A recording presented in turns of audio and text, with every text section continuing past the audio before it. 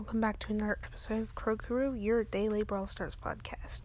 I'm your host, Questing Knight, and I'm sorry if this sounds different. I'm recording at our little creek house, and so I didn't want to miss out on the episode, though, but sorry if the quality's a little different. We'll be here for a couple days, so next 2 or 3 episodes will sound weird.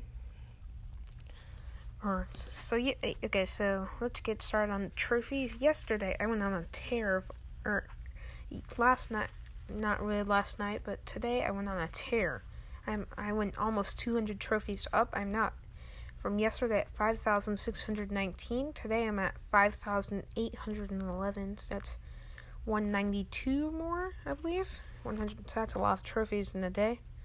So I got that 5,750 reward, working towards that mega box. So that'll be fun.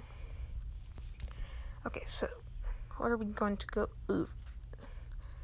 Okay, besides that, in other news, I got my Barley and BB to rank 15. My Frank to rank 10, because I just got my Frank. My Primo's almost to rank 15. He just needs about 13 more trophies. You know, I'm working on stuff. My Tick's still ranked 7. I haven't really pushed him. And I did upgrade my Shelly to power 7. Trying to see if I can max her next, because she is 819 out of 340 power points for the upgrade to level 8. So that'll be a lot better than my Colt, who has 538. Okay, and I do not believe we have any shop offers. Let me double check on that. No shop offers. So that'll probably wrap up this half of the episode. So we'll see you after the ad break. Okay, now that you're back from your ad break, let's go over the tip of the day. Today I'm going to tell you where to place your spawnables. Okay, so first off, with your Nidabear, you honestly just want to throw that right on top of your opponent, because all brawlers will be able to outrun that bear. So you do want to place it right on top of them. Same thing with the Tick head, because they can shoot it.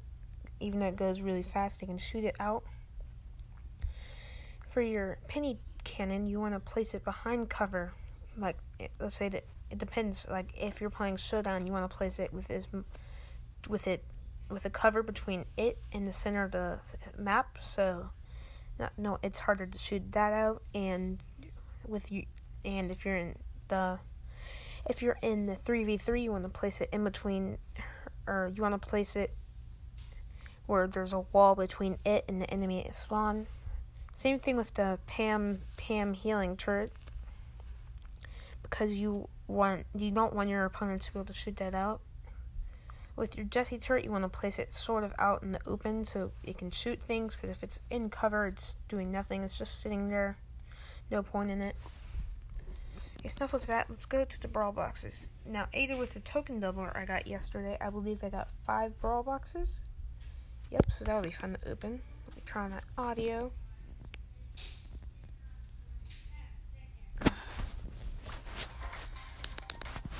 Okay, let's go my 500 gold, so the box.